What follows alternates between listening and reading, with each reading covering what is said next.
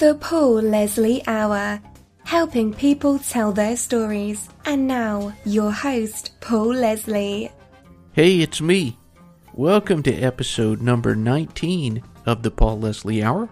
And on this episode, we have a kind of behind-the-scenes guy. His name is Travis Turk. You could say that his whole life has been about sound. Let me explain what I mean there. He's done a lot of things that are related to sound. Right now, he's a voiceover artist. He's got one of those crisp, pleasant-to-hear voices that you maybe hear in a commercial or on the radio. Well, speaking of radio, he's also been on the radio as a personality. He's been an audio engineer and a record producer. Something that some of you might know about my broadcasting story is that it all started on a station called Radio Margaritaville, a station owned by Jimmy Buffett. Travis Turk was a name that I was aware of. He produced the very first 2 albums of Jimmy Buffett. They didn't create a tremendous amount of success or acclaim, but they were good songs, and Travis Turk's connection to Jimmy Buffett even predates those first 2 albums. Back when he was an unknown, as Bob Dylan might say, he recorded the early demos that Jimmy Buffett did in 1969 in Mobile, Alabama. He is joining us to talk about a number of things. When I did this interview back in the spring, I didn't know anything about this collection of Jimmy Buffett songs called Buried Treasure. And it consists of all of those early demos that Jimmy recorded. Very, very cool package.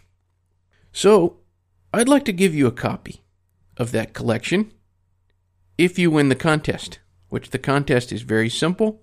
All you have to do is listen to this interview with Travis Turk and answer this question, which is going to be on my Facebook page, everything linked from thepaulleslie.com. What does Travis Turk say is one of his all-time favorite Jimmy Buffett songs? What does he say? It's in the interview here. Post your answer on the Facebook page. We'll have a drawing of sorts using random.org. And if you're one of the first few winners, the first 2 will get the deluxe package, which includes a DVD and a 40-page book. The other 2 will win the standard package, which is just the CD. Well, that's enough gabbing for now. I'm going to let Travis Turk take it over. Here's Travis Turk and I. It's safe to say much of Travis Turk's life has been about sound. He's worked in radio broadcasting, in music recording as a record producer and as a recording engineer. These days, Travis Turk is a national voice actor, and he makes his home in Tennessee. Thank you so much for joining us. Oh, thank you for having me. This is it's a real pleasure. I was talking to you earlier before we went on the air about who your audience was, and you mentioned Jimmy Buffett. And that's, of course, where most people out there that don't know who Travis Turk may have heard the name on the back of an album or something like that with Jimmy Buffett. But anyway, that's maybe jumping the gun a bit. Well, where did your audio journey begin? I was raised in Mobile, Alabama, and when I was young, very young, I had a fascination with radio and music and that, and I didn't know where that was taking me. I had no idea about the plans for the future. I just know it fascinated me. I liked it. And as I grew older, I wanted to be more a part of it. While I was in broadcasting and radio in Mobile, at the largest station that I eventually would work at, an AM station back in 1966, WUNI, and I decided I wanted to record some bands in the area, and we had a place in the radio station called a production room that had a generous amount of microphones and the facilities to be able to record. So I would invite these bands to come in and just purely for fun record them, and it became something that I liked, that I was good at, not thinking at all that I would ever do it for a living. As time went on, I met a few other people in Mobile, John Ed Thompson, Milton Brown, and Nick Paniotu. We formed a corporation to build a recording studio and a publishing company, a record label, our little empire in Mobile. And as we did that, we recorded some really interesting acts that came out of Mobile. One, namely Wet Willie, and they went on to record with Capricorn after we couldn't do anything with them. Of course, we were a small company. We had a few small little hits, little local hits. And then as I moved on from that, deciding that, hey, recording is a career I might just want to jump into, I happened to meet a man who was peddling records. They used to come to the radio station to say, play my record, and give you free samples and so forth. And in passing, I mentioned the studio, and he said, well, let me see what you have. He had some time to spend for the day, and so we went over. I showed him what I had, and he said, hey, how would you like to come to work for us in Nashville? We're building a new studio, and we're looking for people that aren't ingrained in the Nashville, quote, system. So I said, well, I've got a vacation coming up. I will take my family up there and see. So in 1966, I took my wife and two young 1-year-old twin girls to Nashville for a vacation, liked what I saw, and started to work for a company called Spar, all the while keeping the interest that I had in Mobile in the studio, because what turned out to be a nice thing was they would send me acts that were passing through and ask me what I thought, help them with mastering their tapes that they recorded and so forth. One of those names was a guy named Jimmy Buffett, and the tape that was sent to me was a tape that had 6 songs on it, just he and the guitar. Now, keep in mind, I'm just an engineer. I'm brand new in Nashville. I really don't know a whole lot about the real commercial business, but I did know one thing. I knew I liked what I heard. I don't know what it was. I just liked it. And so as time progressed, I connected with Jimmy, went back to Mobile, and he was getting ready to marry at the time. And so I went to his wedding. As a matter of fact, recorded his wedding.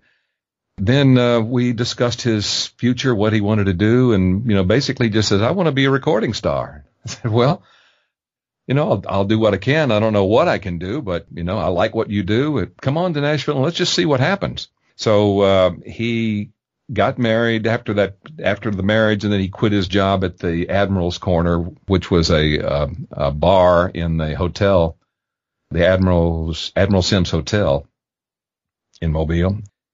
Anyway, he came to Nashville, stayed with us a few days, and we went into the studio after hours and just recorded his stuff, all of his songs. I just said, I want to hear everything you've got, and I just rolled the tape and just let him sing. His wife, Margie, was sitting in the corner in the control room reading a book, and Jimmy and I were having fun just listening and recording. Well, as time went on, we what we call fleshed out some of these songs. As I said, he had recorded them originally with his guitar, and we took some of the songs that we really, really liked, that I liked. He liked them all, of course. They were his children. And we got a few musicians together and decided, hey, this will make a nice little demo. Well, we did, maybe 10 songs that way out of the, I don't know, probably 30 or 40 songs that we recorded with just he and his guitar. And I took those songs and peddled them around to various companies with the help of a guy named Milton Brown, my partner in Mobile, who was also a singer, writer, publisher in his own right, had some success. Anyway, we peddled the songs around, and the short story is that a friend that I was working with at this company called Spar was a guy named Buzz Kaysen, and he liked what I presented him. I said, what do you think of this guy? And he said, I like him. I'll tell you what I'll do. I will sign him to a writer's contract, and then you can produce the records through my production company. I said, well, that sounds great to me. So that's the beginning of the Jimmy Buffett saga. We recorded a couple of albums before he moved on to, in his mind, greener pastures. Then, we really didn't see much of each other after all of those years. As time moves on, about 7 years ago, I happened to look in a box and saw all of these guitar demos and other things that I had kept I'm a pack rat. I kept them, and I called Jimmy up one day. I said, look, I've got all these tapes. You really should think about a sort of a Genesis CD. This is the first stuff that I did. These are the songs that I started writing when I was a young guy with hair on my head and a lot of spunk and vigor. And maybe your fans would like to hear those songs. And he could not remember any of these songs. I presented him a list of probably 50 or 60 songs, and he looked through that list and said, Travis, I can't remember any of this stuff. I'd love to hear it. Well, the long and short of it is 7 years later, as a matter of fact, just last December, we decided that this would be a good project to give to his fans. And so we recorded a DVD and a CD with some of those songs on it, and his vocal description of how he came to start his relationship with me and Milton and the studio that I had in Mobile, and on all of these songs. And so look for that. That's going to be a really interesting project. I actually haven't seen the finished product itself, although I've lived with all of those tapes for how many years has it been, since 1966? So anyway, that's my story about Jimmy Buffett, and I'm sticking to it. What is the title of this upcoming release you're talking about here?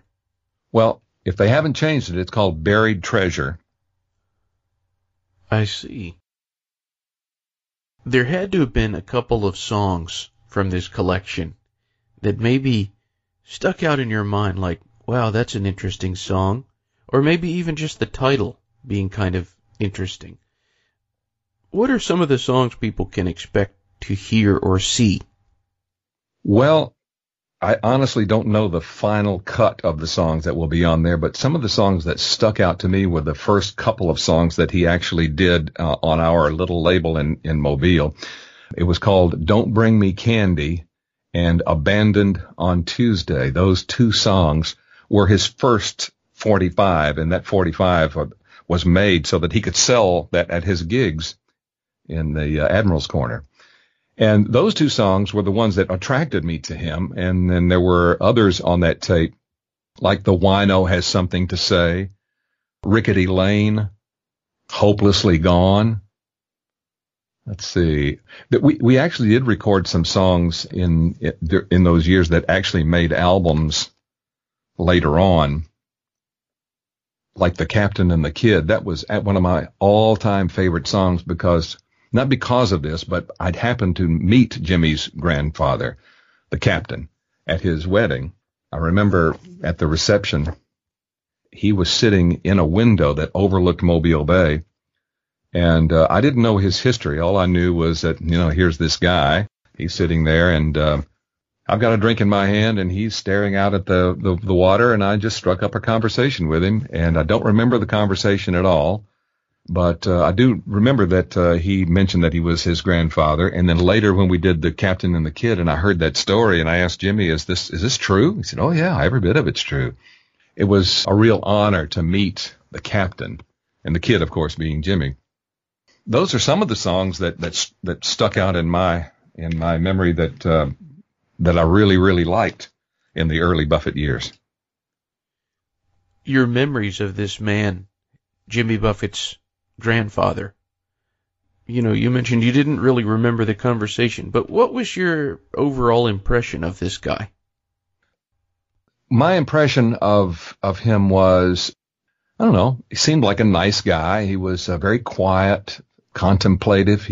As I said, he was staring out across Mobile Bay from the window that was on the, I don't know, third or fourth floor of this particular hotel. So he probably would have had a good view of the boats and the harbor and all of that overlooking the bay. Later, when I would hear that song, The Captain and the Kid, I would think of him looking out across the bay. And as I said, I don't remember I don't remember any of the conversation that we had, but I just remember him being a nice guy and we had a nice conversation. Some about Jimmy, I'm sure. And I told him what we had planned to do was to go to Nashville and try to strike it rich. You mentioned growing up in Mobile, Alabama, but you were born in Birmingham, correct? Mm-hmm. That's correct. Yeah, I only lived in Birmingham just a short while. My parents, who were deaf, by the way, My dad worked at the Birmingham News as a linotype operator, and my mother worked at U.S. Steel, and Birmingham had a lot of huge steel companies, and she worked for USS or U.S. Steel, and I lived there until I was maybe 2. So I really don't have many memories of Birmingham. All of my memories are in Mobile. What was Mobile like during this time? In my recollection, a slow little southern town, and slow I mean by, not a lot of activity going on. Although there were some national interest things going on in Mobile that made us proud. We had the America's Junior Miss, and then there was this national bowling tournament that was broadcast on ABC. We had the Senior Bowl, which was broadcast on NBC, if I remember. And so we had some national recognition. But other than that, it was just in my mind, a quiet place and a great place to grow up. We had lots to do.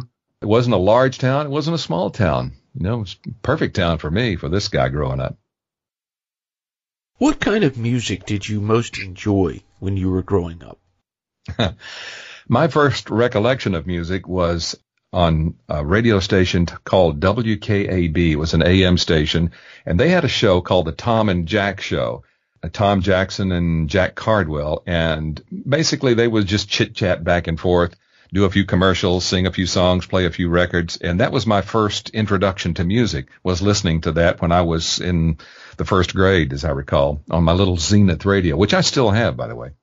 And I guess that's the influence that I had, and they played country music, although the first radio station that I worked for only played country music in the afternoon, and I didn't play it. I played easy listening music. So when they handed me the country show, I had no idea of what to play. So even though I had been brought up and introduced to music in country, it was foreign to me to play it on the radio. But I did learn, and I did learn to like it again. So that was the introduction that I had to music. And as time went on, I enjoyed, as a teenager, at the formation of rock and roll music in the 55 to 65, I enjoyed a whole lot rock and roll. You had to do that as a teenager. Your peers wouldn't ever let you forget it if you liked Hank Williams. Rock and roll was great, and I still enjoy listening to 50s and 60s rock and roll a lot. But I like all kinds of music. Who was the first musician, singer or otherwise, that you produced? Well, actually, Jimmy was the first one that I produced. After that, there were some smaller acts through the years that we tried to bring along, people that your audience certainly wouldn't know, but I didn't have any success in the production. We did have a few releases, and they creeped up into the charts a little bit, both country and pop, but nothing significant. I did, however, record some, weren't celebrities then, but they were later to be celebrities. I remember the first musical session that I did with a person that would later become a celebrity was Chris Christopherson. I remember this session vividly. It was called a demo session, which means that this was only to put the song down on tape so that they could present it to artists to record. And one of the songs we recorded on that session was Sunday Morning Sidewalk. That was the title of it then. I think they later changed it to Sunday Morning Coming Down. Chris came into the session. I remember him being a tall, thin guy, and he wore a white shirt, a short-sleeve shirt with a thin tie. He actually wore a tie to the session. And anyway, he sang 4 or 5 songs, and the pack rat that I am, I kept that tape, because it was one of the first things that I had recorded as a young engineer in Nashville. And even though he wasn't famous, I just kept it and put it in a little box.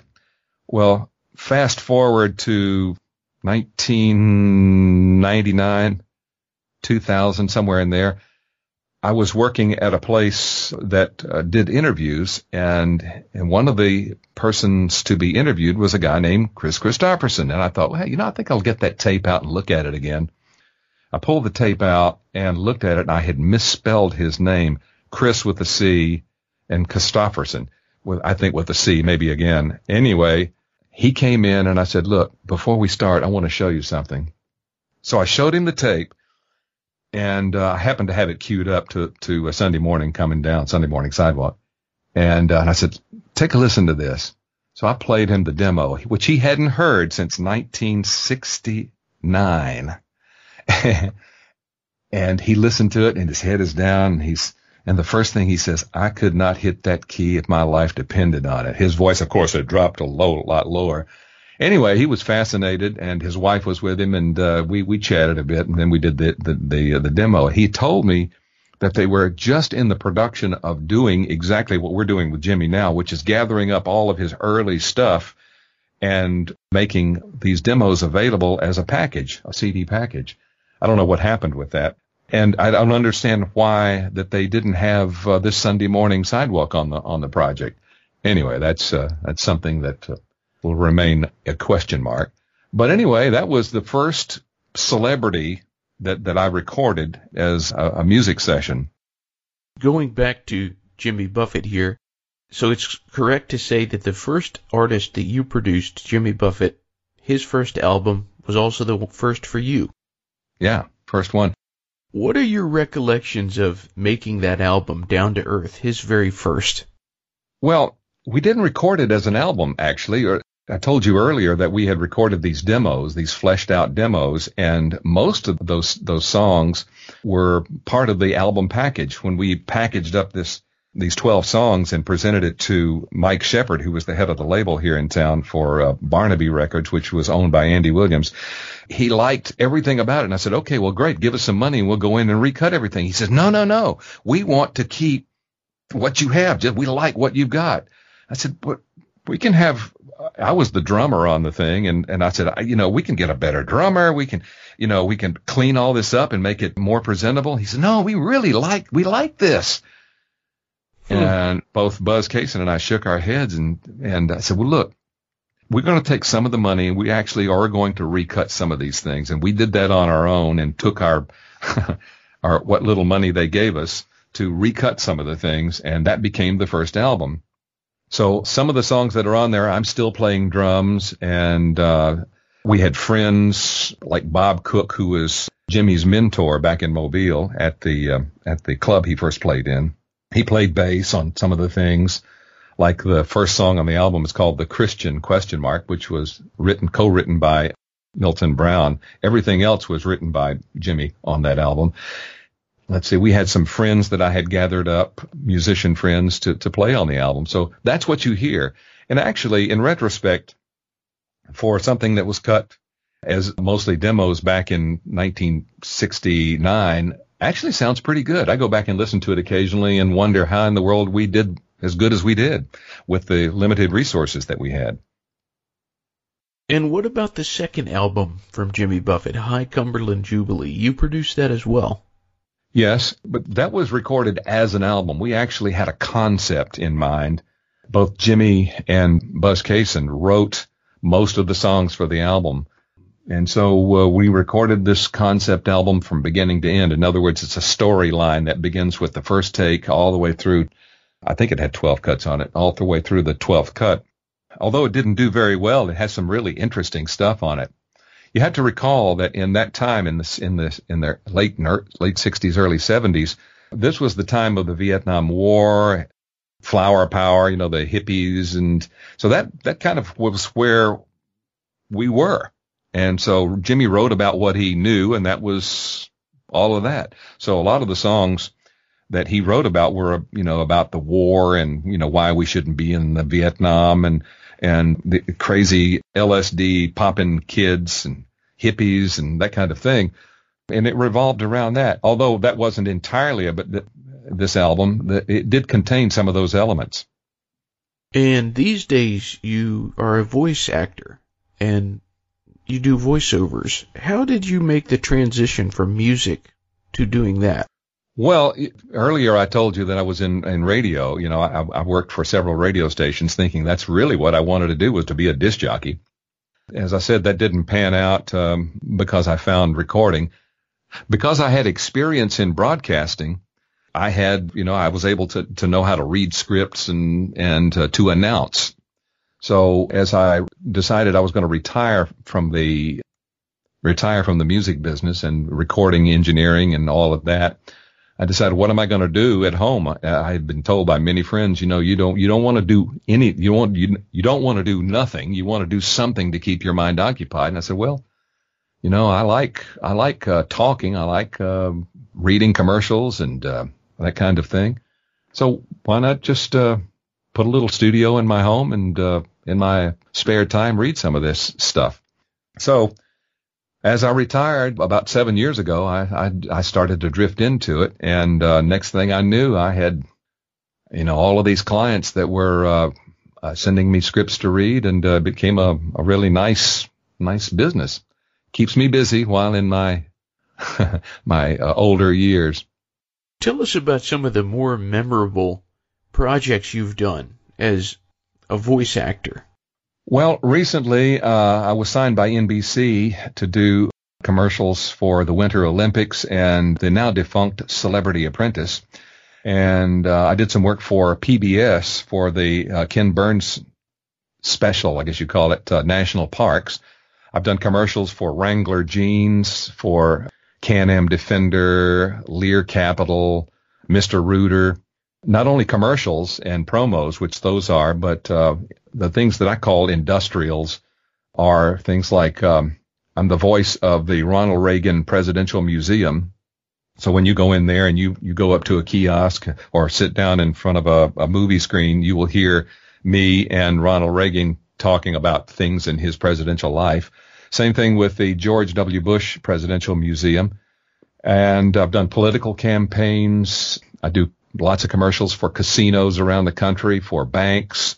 Healthcare is a big issue right now with the baby boomers hitting the markets, and so I do a lot of healthcare commercials. TV promos for television stations. The biggest one I've got is WRNN in New York. And I've done many international industrials things. One of my biggest clients is in Turkey, and this is one of the hardest things that I have to do. They send me the English version, although it has a lot of Turkish names, and so I have to learn to pronounce these in a very Turkish way, which is very difficult. So, yeah, that's some of the things that I recall. Is there anything that you especially would like to do that you haven't yet? Well, as it relates to the business that I'm in now, I'd like to just settle into doing what are called promos for radio and TV stations, and just some small commercials that, when I say small, I'm talking about 30 seconds. Those are the things that I'm doing mostly now, and I would really like to just continue doing those. And, more high profile stuff, of course, is nice to talk about. Do you have any stories about where you were in a place, maybe, that unexpectedly you heard a voice and you thought, that sounds like me, and it was? Happens all the time. Yeah? Yeah. My memory is, what I like to do with these things is record them and forget them. Just, open up the space for new, brighter frontiers in my head. So I've really pushed them out of my memory, and I'll be sitting in front of the television watching a show, and halfway through a commercial, I'll realize that's me. The next time I hear it, of course, I'm aware that it's out there and it's playing, and then I'll remember it. But it happens all the time. One interesting thing that happened back when I started about 7 or 8 years ago doing it full time was I had done I'll call it a kiosk for the Tennessee Aquarium in Chattanooga, Tennessee. And it was on otters, and it was just a few paragraphs about otters, how they live and where they, what they do, that kind of thing. You stare in this exhibit and see them and jumping around, and you hear my voice. Totally forgot about it, and my grandkids were taken to the aquarium, and as they were standing in front of the otter exhibit, it started to play, and my 5-year-old granddaughter said, "That's Granddaddy." And my daughter said, "Well, it sure is." So she came back and said, "Did you do something for the Tennessee?" "Yeah." I said, "I think I did." So that's another example of just, record it, forget it, get the check and move on.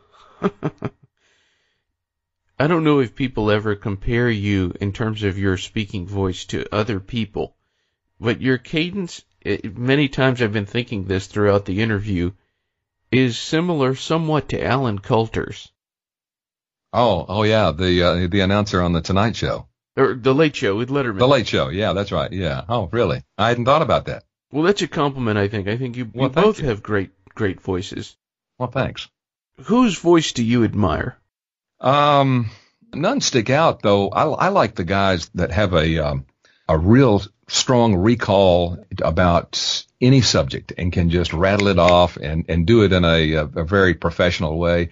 No names come to mind. As I said, I don't idolize any particular guy, but those types of announcers I like a lot. Looking on your website, and for all the listeners out there, they can visit TravisTurk.com. You've met many, many iconic people in lots of walks of life. Who were you very impressed by?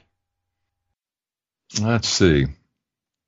I'm struggling to remember his name now. Just totally blanked out. Oh, yeah, okay. Got a good story for you. Well, the person that impressed me probably the most of any celebrity that I've ever met was Garth Brooks.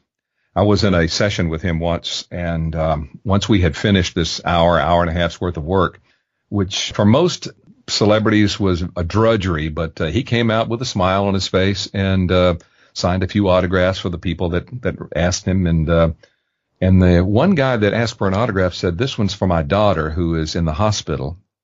And I saw him perk up, and he said, "Well, what's wrong?" He said, "Well, she's in the hospital and he named some disease. Well, where is she? What hospital is she in? Well, she's in St. Mary's in Louisville."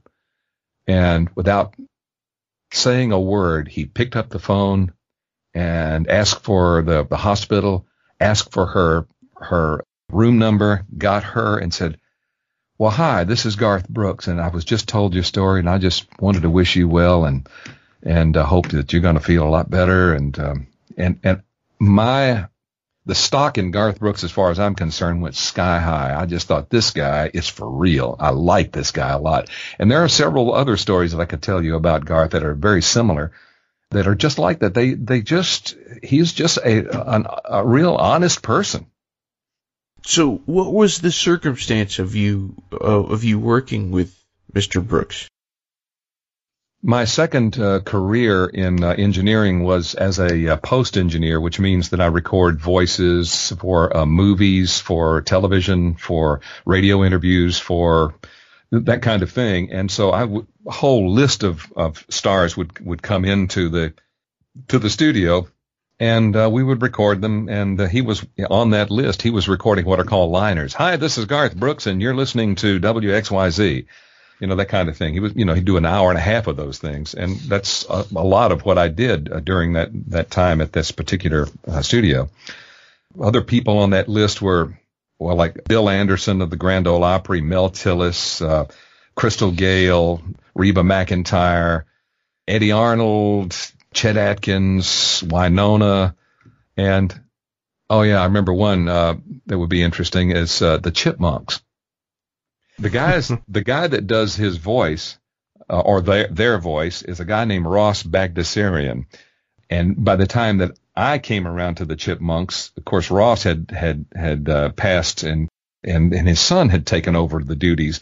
So we recorded, and I learned how to record the Chipmunks. There's a way to actually slow the speed of the tape down so many inches per second, and when it's played back at a normal speed, it'll be at a higher pitch, and you do 3 of those different kinds of pitches, and that became Alvin and Simon and Theodore's voices.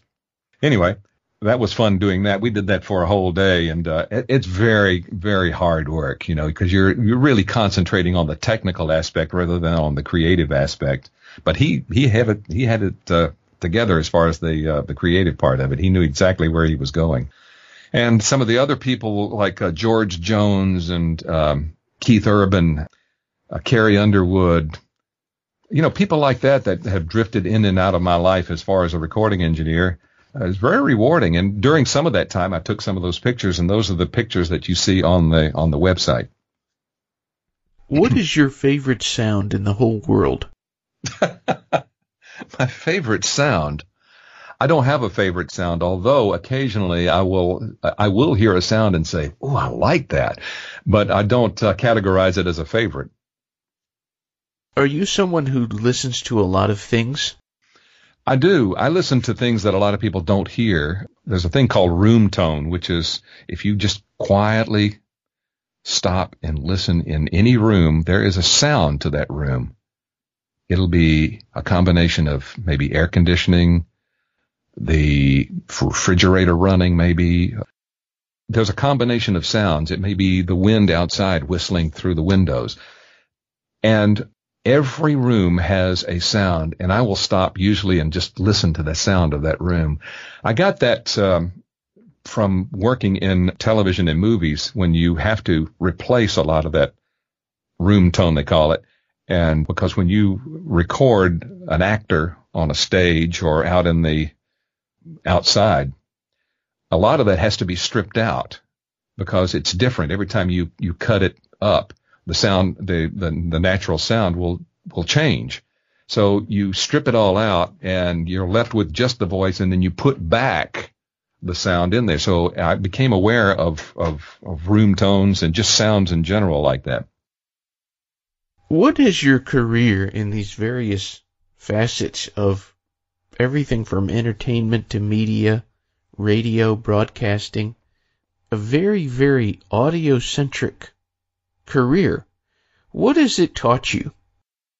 You know, that's a tough question, but one of the first thing that came to my mind was, I told you earlier that my parents were deaf, and I can't help but believe that because they were deaf, I have a keener aware of sound that they did not have. And so I'm more aware of sounds that are around me. So I just appreciate sound in any form. I like it when it's recorded well. I like it when it sounds good. And I will comment on it to my wife, who, to her dismay, doesn't like it. She wants to enjoy her movie and her television without me saying, "Golly, that voice is distorted. You know, why did they record that with so much high end?" You know, all of that stuff. So to that degree, I guess it's not good, but that I've become a fan of the sound of a lot of things, but nothing that's to my detriment, I don't think. What is the best thing about being Travis Turk? Oh, wow. What is the best thing about being Travis Turk? I don't know. I've had a great life. I don't point to any one particular thing. I've had a lot of great things to happen in my life, and we talked a lot about Jimmy Buffett, and people constantly ask me about him and our relationship and all of that, and that's nice. The celebrities I've worked with and all of that's nice.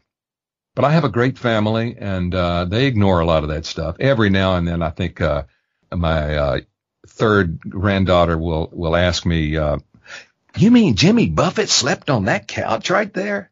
And I'll say, "Well, yeah, but," and I'll just try to forget it. It's nothing to me, but to her, it's like, "I did not know that." She's 25 years old now. "I did not know that." I don't impress those things on my family, but they occasionally bring it up. So what would you say to anyone listening in, just from a totally human-to-human kind of perspective? You have the opportunity to say whatever you want to the people out there. What would you say to them? Oh. Well, one of the things as I've grown older and grown in this business and seen a lot of different people and in this business and even outside the business go through their life, the one thing that really has impressed me the most is what do I value in life.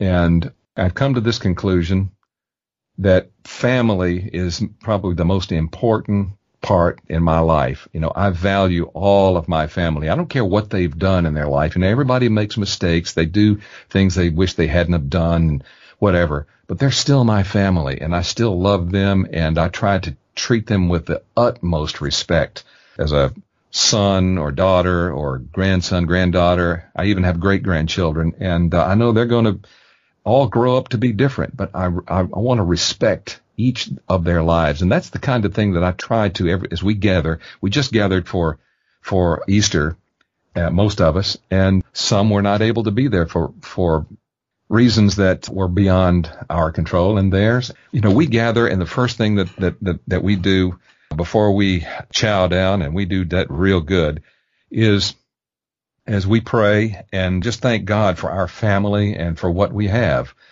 That's the one of the things that has really, really made me I think a better person, is to having a great family around me. And my faith has really helped me make the right decisions in life. So, if I were going to impart anything to anyone, it would be think about your family and what, even if they have not done what you think they should have done, they are yours. That's your family. And sometimes that's all you've got. Sometimes it's all you have. That's what I am focused on in my latter years in my life, is my family. And that's what I would share and impart to anybody that would ask me. And thanks for asking for that. Well, thank you so much for joining us and sharing so much. Anyone out there, they can visit TravisTurk.com for more information. I've really appreciated this opportunity. Well, it's been my pleasure. I thank you so much for having me. All right, sir. Well, have a great day. Well, thank you. You too. All right. Take it easy. Okay, Paul. Take care. To me, this was an example of an interview that, in the beginning, I thought was about one thing, the whole Jimmy Buffett connection. And it was about that, but as I listened, especially at the end, what resonated with me the most was him talking about his family, and about how interesting it is that his life ended up being about sound, in many respects, yet his parents could not hear. I really like talking to Travis Turk. He seems like such a genuine person. For more information on him, you can visit TravisTurk.com. If you want more information on this collection of old Jimmy Buffett recordings, go to mailboatrecords.com. Totally different subject. There's this Facebook show I've watched the first episode of. It came out today, and it's with Bill Murray and his brother, Brian Doyle Murray. It's called Extra Innings, and it comes out every Monday, and I just have to say, I'm really, really enjoying it. I hope that you check it out. I was talking today to the executive producer of the show, Dub Cornett, and there's a good chance we'll be doing an interview. He seems like a very interesting guy. And about that contest, again, the question was, what did Travis Turk say was one of his all-time favorite Buffett songs? Just post your answer on the Facebook page for the Paul Leslie Hour, and you will be in a drawing that will be held on Thanksgiving Day to see who is the winner. That's right. All you have to do is answer. I've got 2 of the deluxe packages, 2 of the standard. I'm looking forward to giving them away because I think you're going to enjoy them. If you haven't subscribed to the Paul Leslie Hour, I suggest you do so. It's totally free. We're everywhere. We're on iTunes, Stitcher Radio. I've really been enjoying this podcast app. Castbox, really, really cool app. Great way to listen. Also, consider rating and reviewing us anywhere that you can. It helps other people find this podcast. Well, folks, that's all I've got. Until next time. The Paul Leslie Hour is hosted, produced, and written by Paul Leslie for Lifestyles Entertainment. For information, visit thepaulleslie.com. Thank you for being with us. Until next time.